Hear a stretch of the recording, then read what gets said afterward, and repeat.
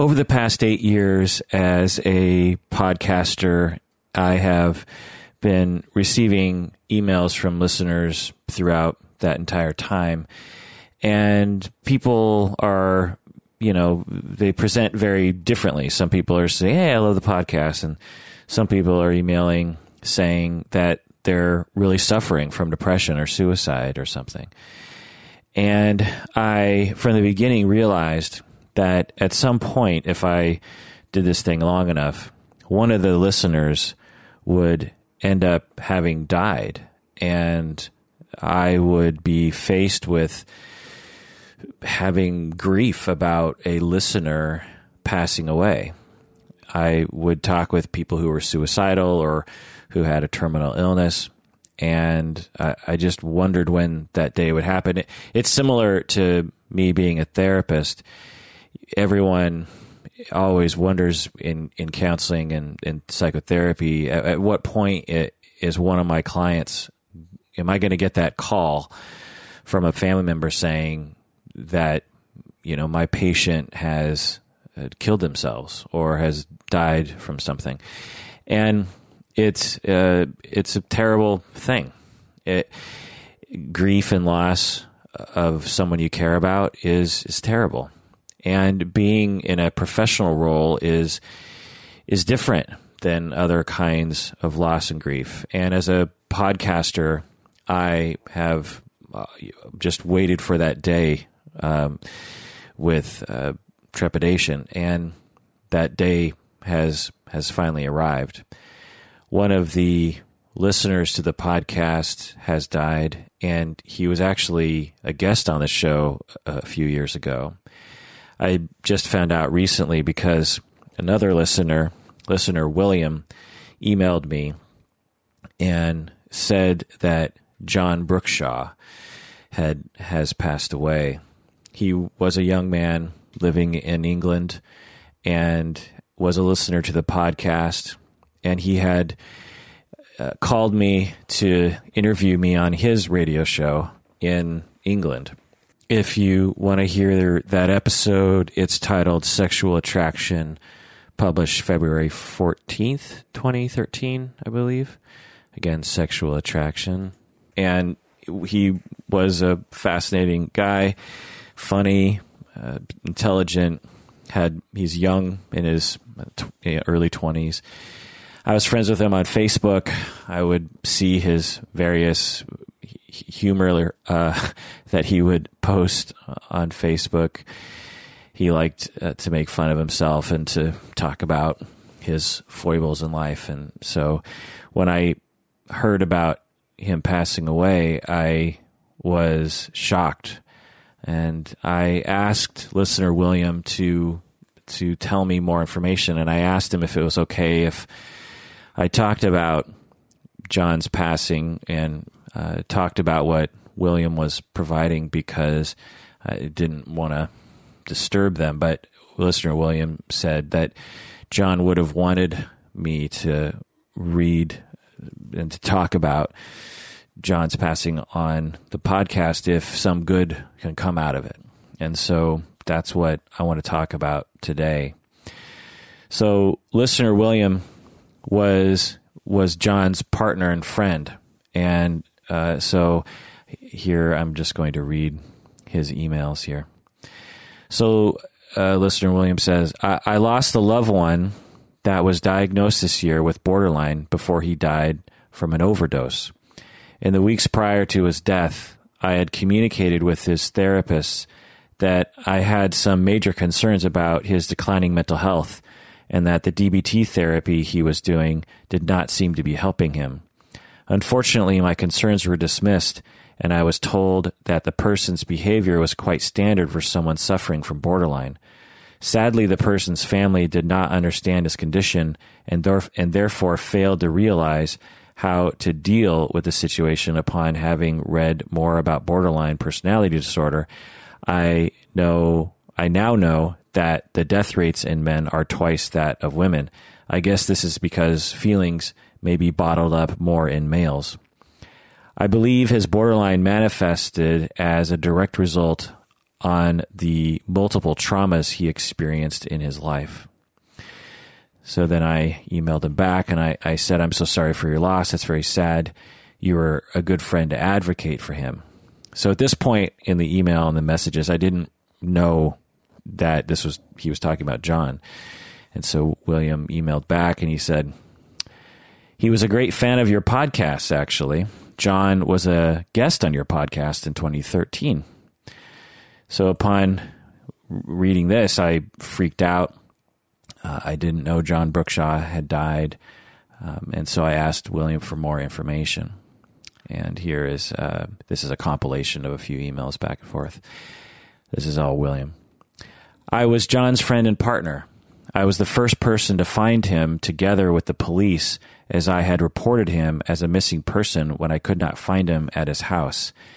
He was waiting for me to come home, and I was going to go with him to the hospital as he was not feeling well as a result of taking crystal meth from someone, and he felt something was wrong with it. When I arrived at the house, I could not find him inside, so I called the police immediately, and they arrived and took my statement. When they had finished, we walked outside, and when I walked past John's car, I noticed he was in the back seat. The police thought he was sleeping it off, but when they tried to wake him, only then did they realize something was terribly wrong. I knew it was too late by the time we found him, and he was discolored and his eyes were half open, but the officers attempted to resuscitate him and had the paramedics arrive to assist. They pumped his body with the maximum amount of adrenaline they could and spent a good hour trying to revive him, after which he was pronounced dead. The officers ruled it as a suicide, but I think it was an accidental overdose, as he had called me and arranged for me to come and take him to the hospital. So just chiming in here, this is hard to read out loud for me. Just letting you know that. It's probably hard to listen to. Okay, continuing. I am guessing he thought he would wait in the car for me, and that's when he drifted off into unconsciousness. He was not an everyday user of these drugs, but used them recreationally about once a month. John had been put on prescription drugs from a young age, so I guess he was always looking for the magic pill or formula that would ease all of his suffering. I was trying to show him that pills were not the answer, and that the greatest formula was love, happiness, and friendship, and it was slowly working with him. I know John enjoyed listening to your podcasts, and if any good can come from this tragedy in terms of preventing other loss of life, John would approve. I believe John was battling his subconscious, which was constantly putting him in a self-destructive mode. He was making much progress, and we had him signed off on permanent sickness benefit until 2020, which meant he could focus on getting himself better in the long term. We planned a great deal together, and he loved the projects we were working on together. John was exceptionally intelligent, but very damaged emotionally when I first met him. It was only 2 weeks of knowing John that he confided in me that had I not spent the first day with him talking and sightseeing around London, he was planning on taking his life that day because of how his ex-boyfriend had treated him. That's when I realized he needed much more support and help. During our time together, I observed the many high-risk situations I would see John get himself into, but I would be there to make sure he was okay, and we would then discuss each situation, and he would learn from that. I never would get angry with John the more I understood his borderline in his life as a whole. I could see John needed to just be informed about the risks and how to overcome them with the right guidance. I think John was waiting for me to save him, as I had done on numerous occasions before. The only difference I think John was waiting for me to save him, as I had done on numerous occasions before. The only difference was I arrived there too late and did not check the back seat of his car, as I was expecting him to be in the house. I truly believe that John consciously did not want to kill himself.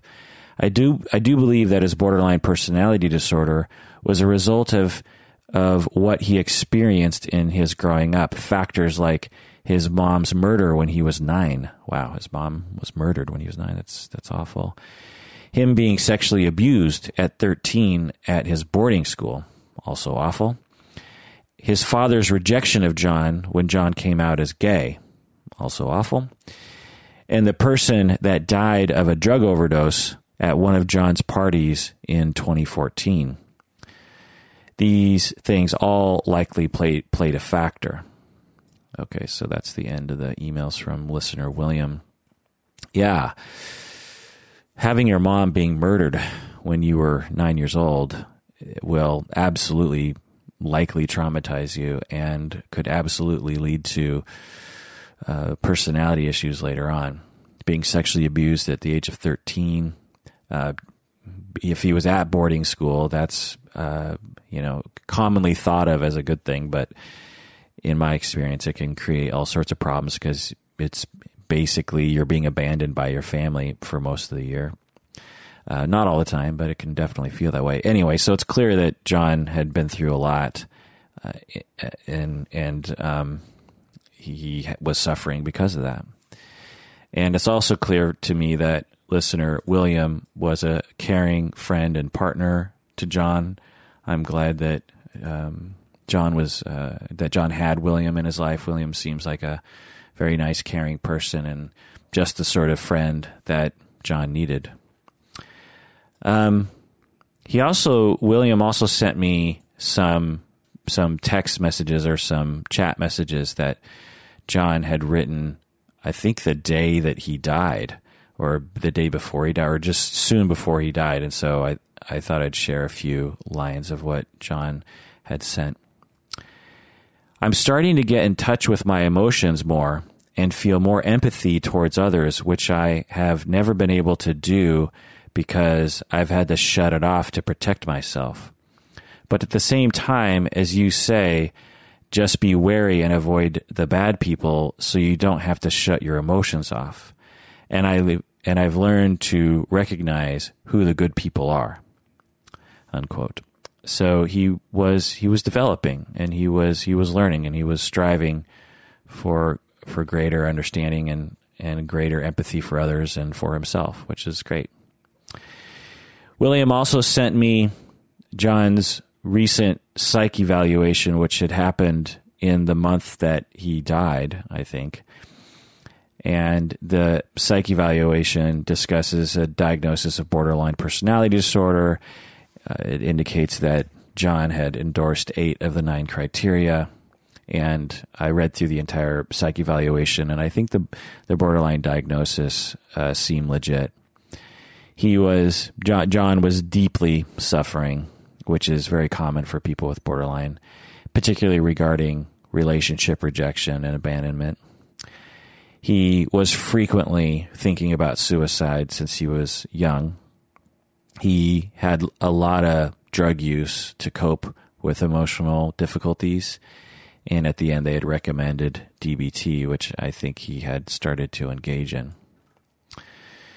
So what can I say about this? Of course, the dominant feeling and the dominant thing I could say is that this is a sad, tragic event.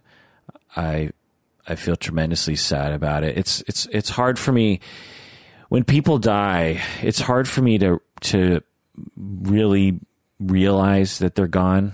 You know, it's because I didn't live with John. I didn't see him on a daily basis. I only would chat with him occasionally. And so to me, he's still out there somewhere on the internet, you know, and he's not. And so it's a sad, difficult thing to even comprehend. But at the very least, it's also just, it's sad. It's just pure sadness. It also just seems unfair. It's too soon. He was a talented, vibrant young man who suffered because of the traumas he went through. He didn't deserve to go. He deserved to be on this planet much, much longer. And it seems unfair. He was traumatized. His mother murdered. His family didn't accept him being gay. He was raped. This leads to what we call borderline, but we could also just call relational traumatization.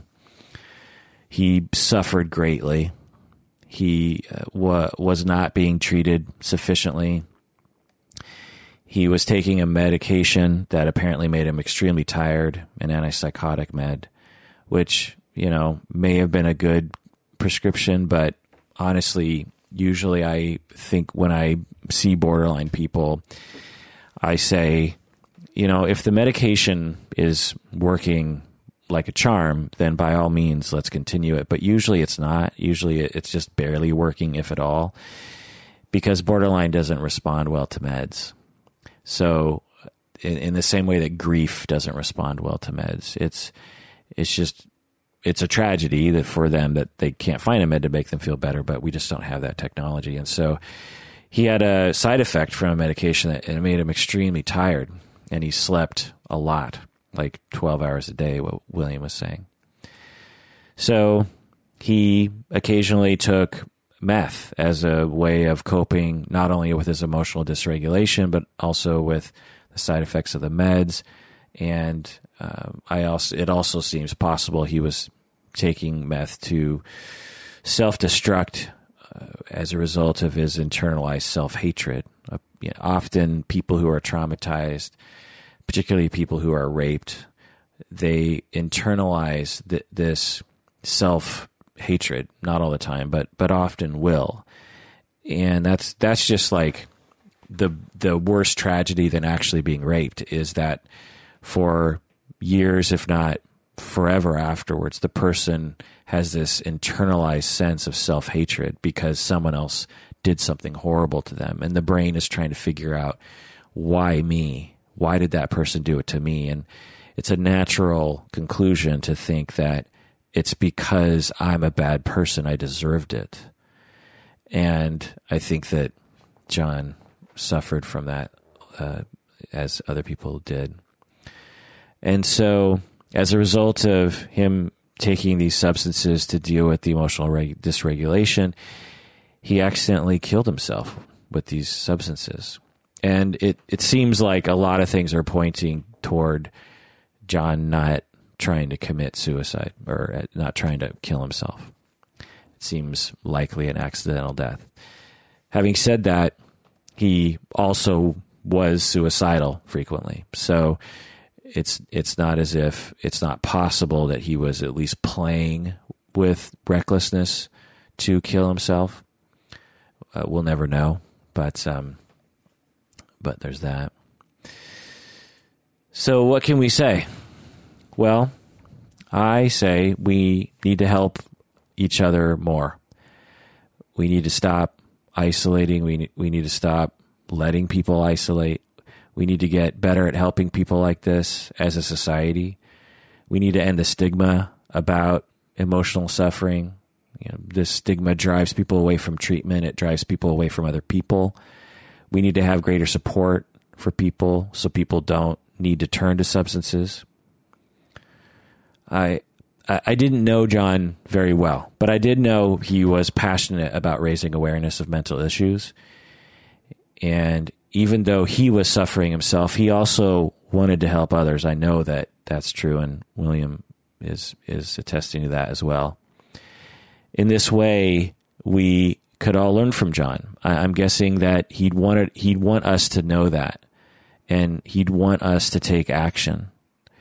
He would want us to try to prevent this from happening in the future. Now, I employ you all listening right now to take action, to really do something. If you have something in mind, then go for it. Or if you're already doing something, which I know many of you are, then just keep doing that. Just know that you're doing something already.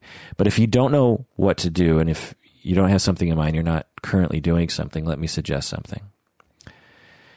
In your mind right now, I know you're listening, just think in your mind. Think about one person you know who is suffering emotionally. I'm sure you can think of at least one person, if not several people. If possible, reach out to that person right now. I'm only going to be talking for about another minute. So just hear me out. At the end of the podcast, contact that person right now. I don't care if it's 3 a.m. You can send an email. They'll read it in the morning. That's all you need to do.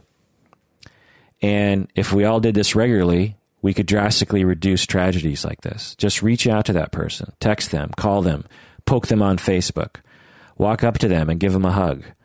Not only will you be making a difference, but all that love that you're giving will come back around to you. Thanks for listening. Take care of yourself and others, because we all deserve it.